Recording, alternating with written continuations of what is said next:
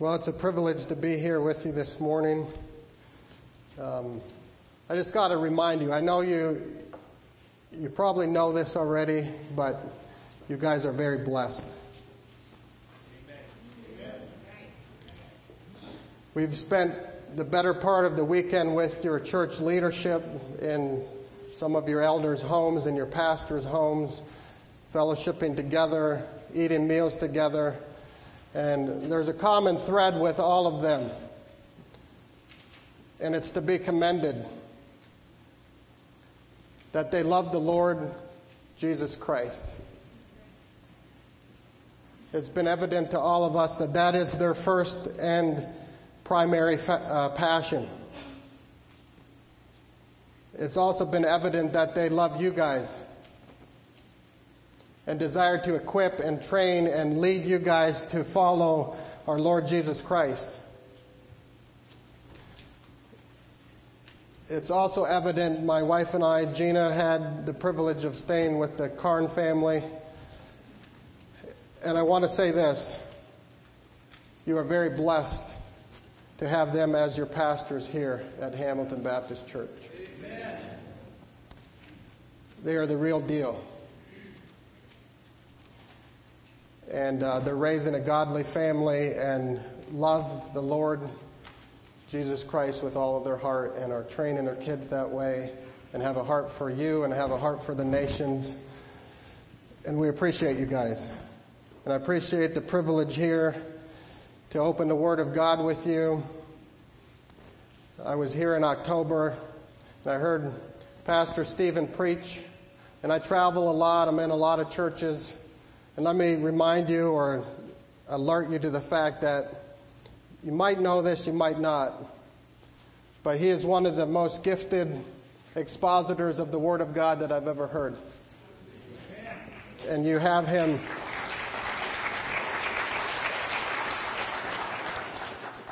here following Ephesians 4:12, which is what Equip to Serve is based on. God's raised up pastors, teachers, evangelists, apostles to equip his saints for the work of ministry. And you have a great example here among you in the Karn family. Before we dive in, let's just open in a word of prayer.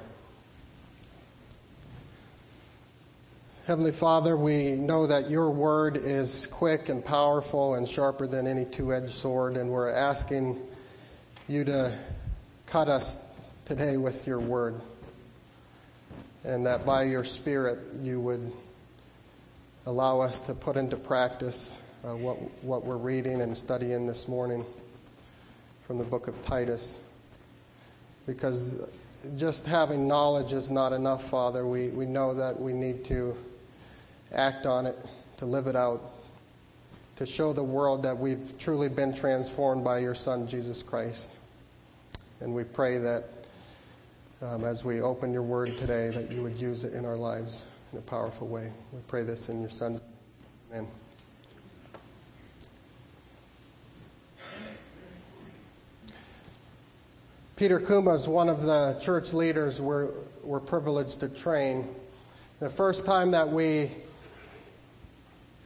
had the privilege of teaching him, he sat there in this makeshift lean-to that had been constructed for the teaching of pastors in Plebo City, interior country of Liberia.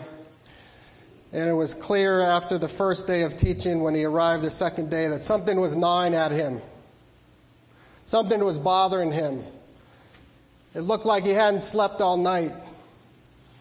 And so in one of the breaks, I sat down beside him and I asked him, "Peter, what's wrong?"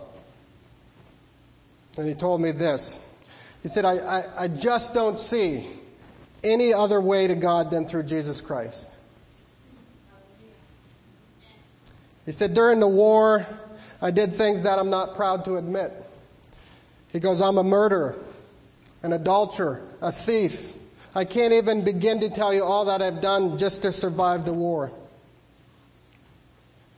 said, it's clear I can only come to Christ and trust in him completely because there's no other way. I can't do enough good to cover the bad that I've done. Christ has done it all for me.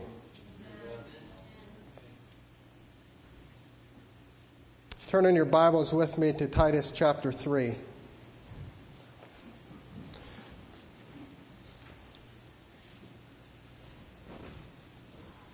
Today I want to talk about the fact that once you were, but now you are. Once you were a certain way, but now you are. And we're going to look at the book of Titus as our reference this morning. These few verses we'll look at today are in the Apostle Paul's letter to Titus. Let me just set some context here. This book was written around AD 63, 64, but it's definitely applicable today. Paul wrote to Titus to give counsel as he worked through the problems of a difficult pastorate. In this letter, Paul's reminding Titus that he was left on the island of Crete with a very specific task. And that task was to serve as Paul's representative and set in order the things that were lacking in the churches and to appoint elders in those churches. If we were to read the whole letter this morning, it would be quite obvious the ministry that was before Titus was quite enormous. There were false teachers to be confronted. But his greatest challenge was in promoting good works among the believers based on sound doctrine. Paul certainly did not teach that good works are how we're saved. But the challenge presented in this short epistle is for believers to be zealous for good works. In chapter 1, verse 16, in reference to the false teachers, he says they profess to know God, but they deny him by their works. In chapter 2, verse 7, he tells us to be a model of good works. In chapter 2, verse 14, he says that we need to be a people for his own possession who are zealous of good works.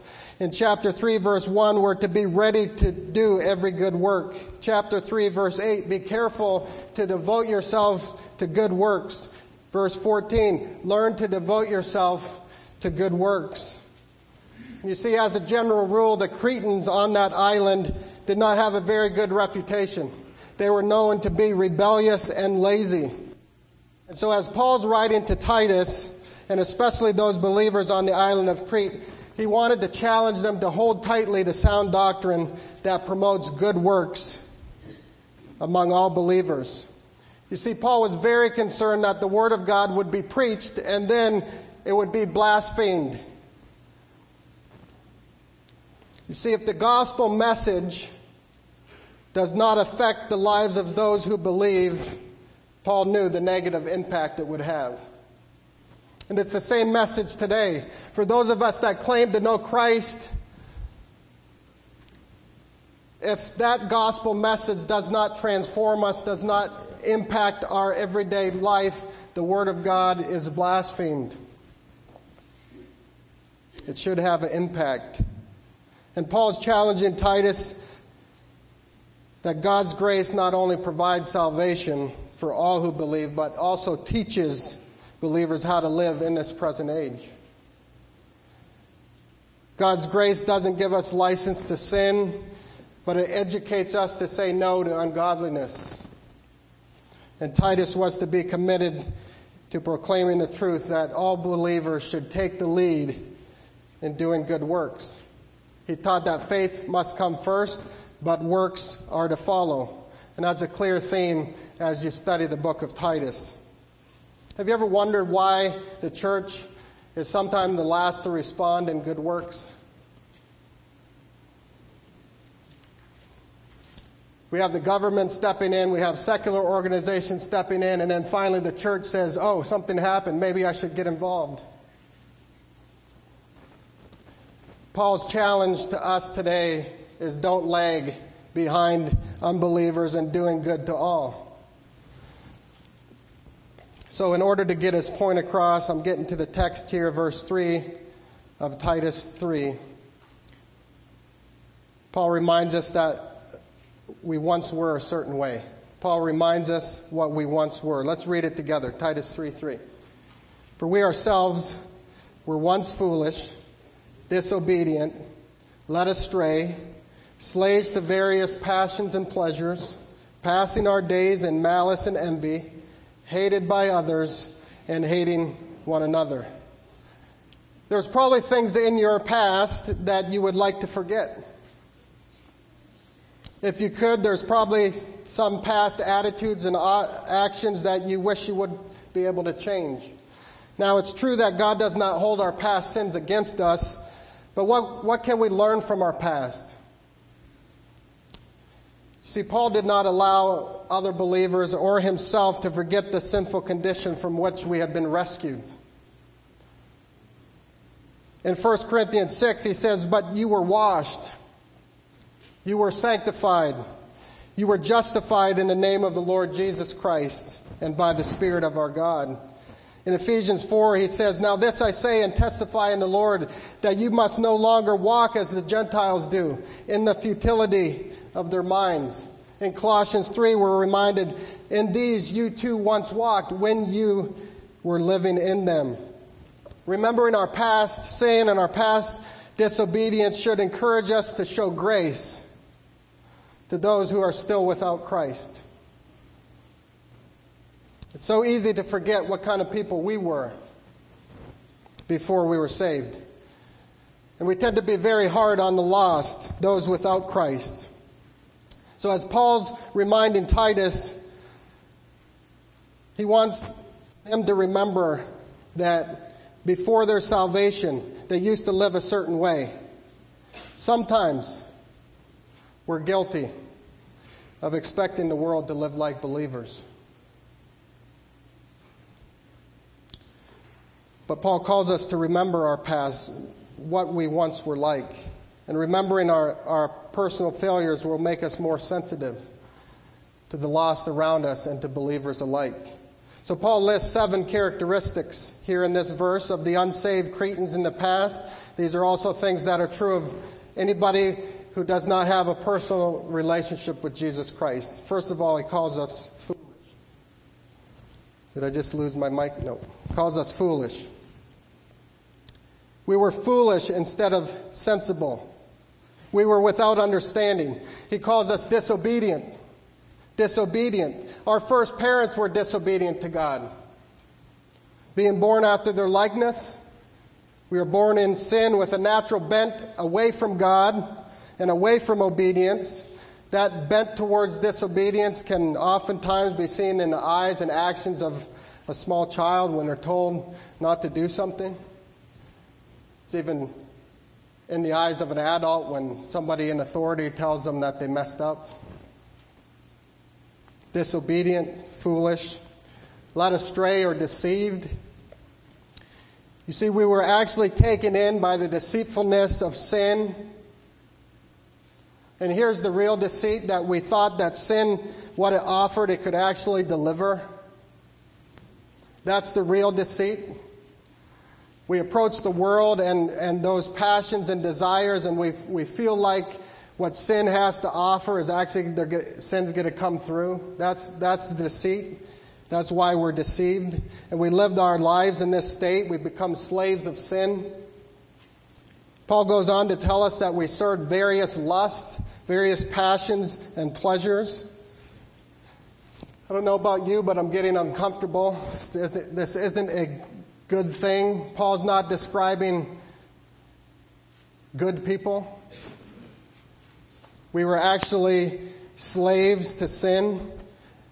This phrase, serving various lusts and pleasures, that's what it means. It's a continual slaving after something. John 8:34 tells us that whoever commits sin is a slave to sin. And that's what you and I were like.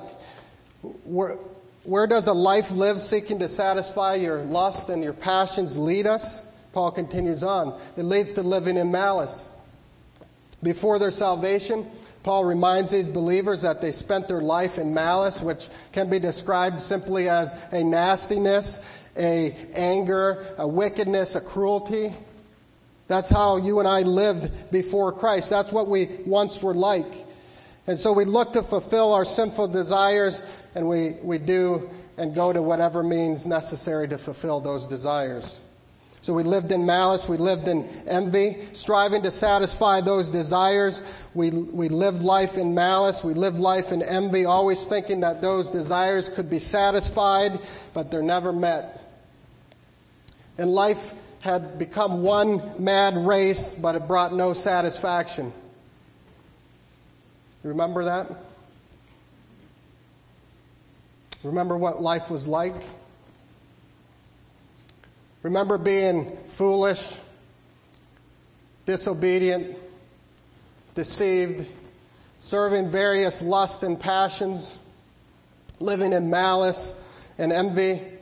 He lists the seventh one, hateful and hating one another. That's where sin leads. Sin leads to envy and eventually leads to hatred, and their efforts only filled their hearts with that hatred.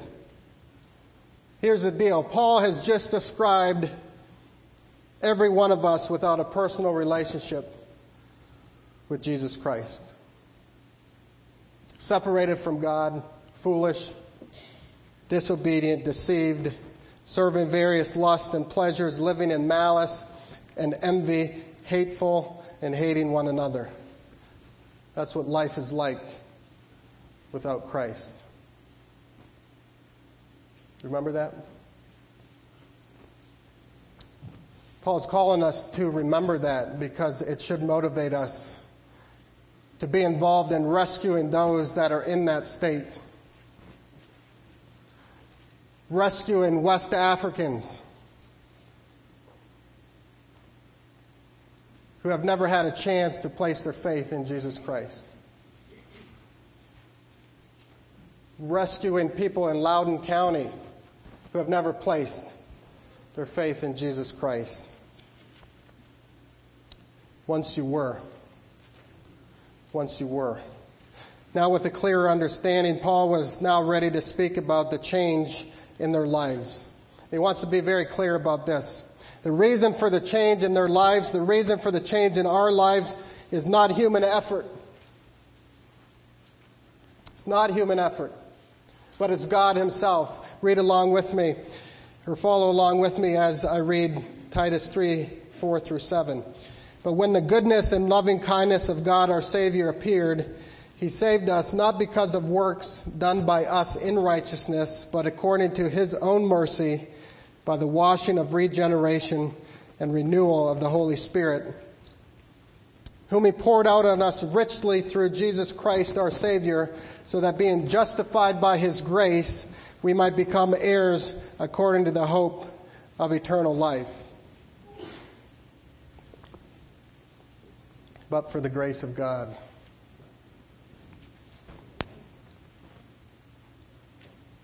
But for the grace of God, we would all still be in that same lost condition that Paul had just described. Let's be careful we have a very proper, clear understanding. We're not saved because we don't do the things that are listed in Titus 3:3. God saves those who believe, but it's not because of righteousness that's in them. Romans 3:21-24 tells us this. But now the righteousness of God has been manifest apart from the law, although the law and the prophets bear witness to it. The righteousness of God through faith in Jesus Christ for all who believe. For there is no distinction. For all have sinned and fall short of the glory of God, and are justified by His grace as a gift through the redemption that is in Jesus Christ.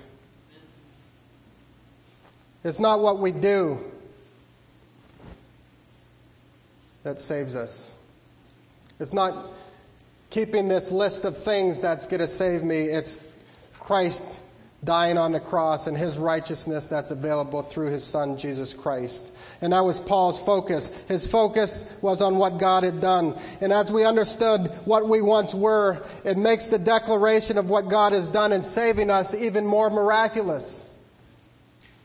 To take what is dead and to give it life. To take what is sinful and to give it righteousness. To take what's not alive and to impart life and breathe life. What a wonderful declaration Paul makes. And he wanted us as believers to understand that our salvation was because of the kindness and love of God. Not anything about us, not because we're so special. It was the kindness and love of God. But God shows his love for us in that while we were still sinners, Christ died for us. Romans 5:8 tells us. Ephesians 2:4-5 says, "But God, being rich in mercy, because of the great love with which he loved us, even when we were dead in trespasses, made us alive together with Christ. By grace you have been saved." You see, according to these verses that we read in Titus, this love of God appeared or came into view when Christ was sent to die for us. God demonstrated his love to the world when he sent Christ into the world to give his life as a ransom for mankind. And in verse 5 of Titus 3, it's made very clear that we're not saved because of our own works of righteousness. In fact, our own works of righteousness are declared by God to be worthless. Isaiah 64:6 tells us that our works of righteousness are like a polluted garment. Works are not able to save for two very clear reasons. The first reason is this, that we're incapable. We are incapable of doing anything that would gain merit before God. I know that's hard for us as humans to swallow, that you and I are incapable of doing anything good that would gain merit with God. The second reason is because God has set faith. God has set faith as the condition whereby we're saved. John 3:16. Whoever believes. Ephesians 2:8-9. We're saved through faith, not a result of works. And so as we look at this picture, it's very clear that we can't do anything to save ourselves, but God has saved us according to his mercy. Mercy is withholding of what is due. So what's due for us? If we actually got what we deserved, we'd be condemned to spend eternity separated from God.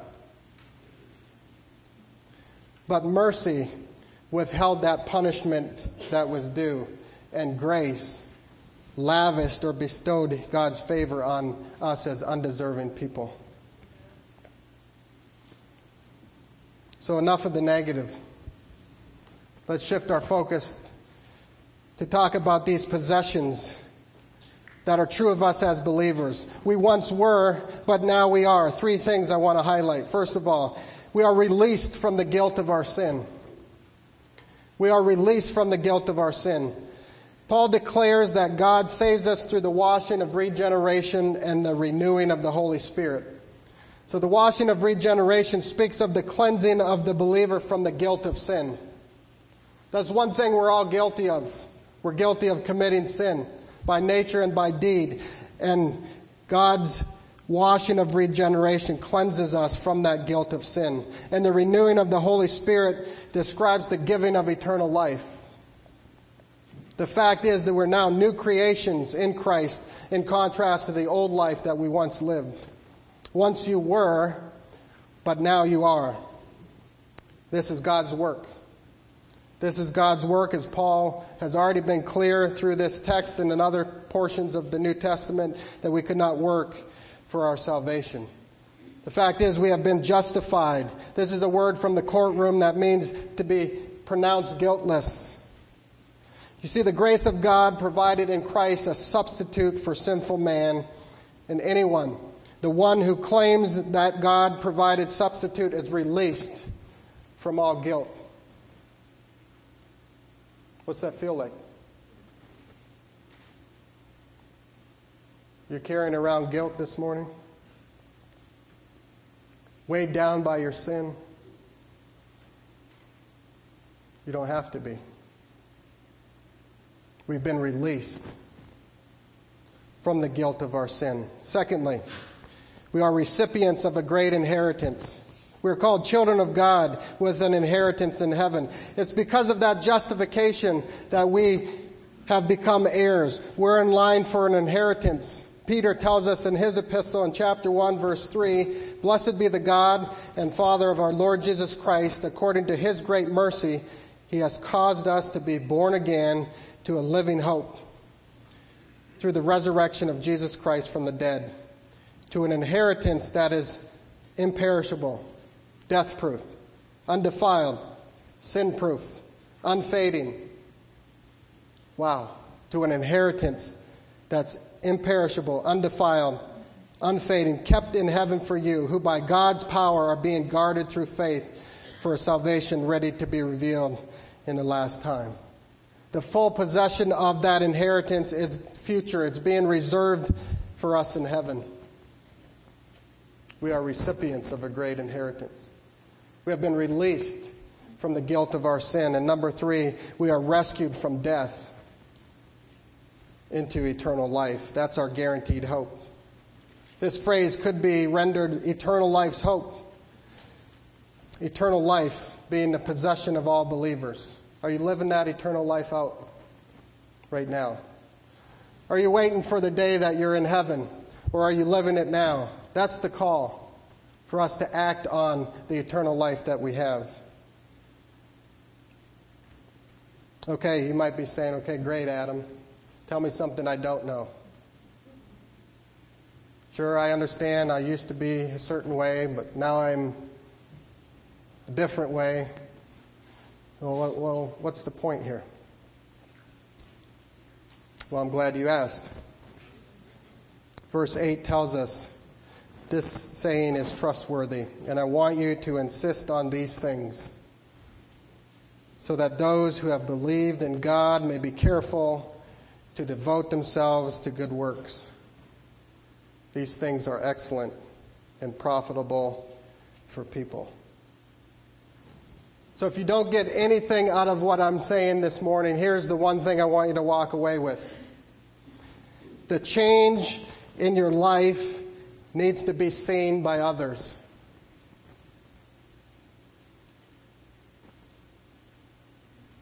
The change in your life needs to be seen by others. That's our call here as believers in Christ. You once were foolish, disobedient, deceived, serving lust and pleasures, full of malice, full of envy, full of hatred, but now you've been released from the guilt of sin. You're recipients of a great inheritance. You've been rescued from death into eternal life. Now live like it. That message should be declared and should be seen as you walk into your workplace, as you walk into your school, as you walk into your home. That should be evident that Jesus Christ is in the process of transforming you into his image. And it needs to be seen. That's the challenge that Paul's giving Titus. And he wants Titus to be committed to this, challenging him to stir up those who have turned to Christ to be faithful to maintain good works. Again, let's not miss the order here. Paul's not saying unbelievers should be urged to do anything. Did you catch it? He's not urging unbelievers to do anything. He's urging believers. Those of us that have claimed Christ as our Lord and Savior to do something. That order is crucial. He's saying believers need to maintain these good works. Believers need to stand before, they need to preside over, they need to take the lead in doing good to those around them. As Christians, we should not be lagging behind others. We should be taking the lead in doing good works that we may adorn or put on the doctrine of God. In other words, we need to wear the truth. What truth are you wearing this morning? Are you still worried about what you once were? Discouraged by sin that is still crippling you? Or is your focus on what you now have in Christ? Is your focus on the fact that you've been released from the guilt of sin? That you're a recipient of a great inheritance? That you've been rescued from death into life? Good works are not the substitute for faith. They are to be the fruit of faith, according to James chapter 2.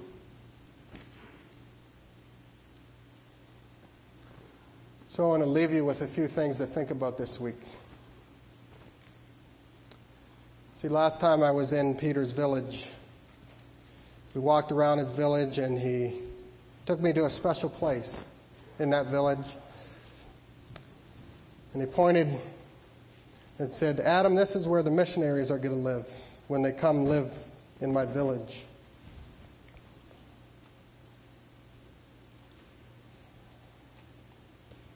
I knew no missionaries were going to come live in his village. He went on to say there's still lots of people that don't know Christ in my language group.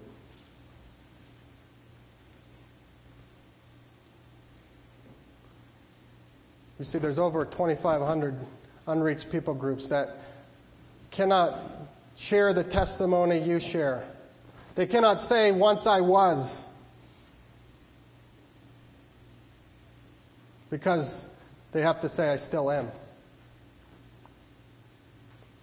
I still am in that lost condition. I still am foolish, deceived, disobedient,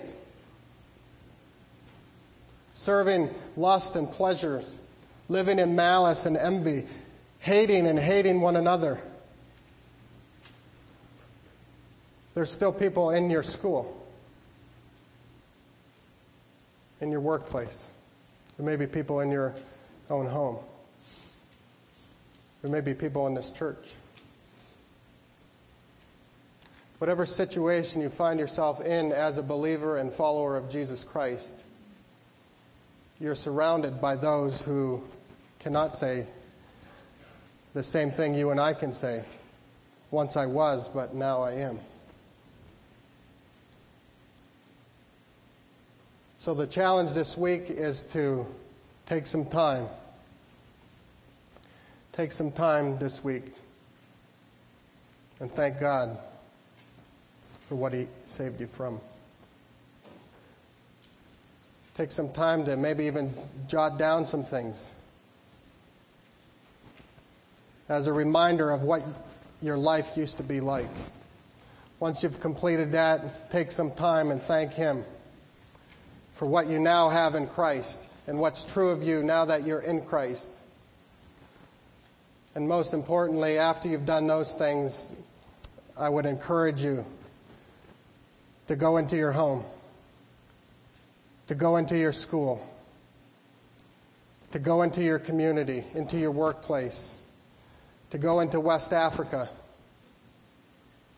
and do some good for the sake of Christ,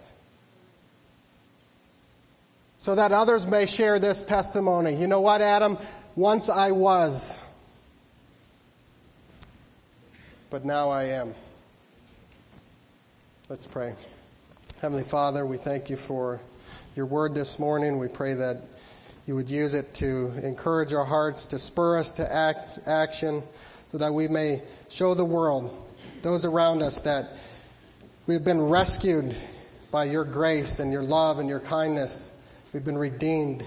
We've been transformed and are in the process of being transformed into your image.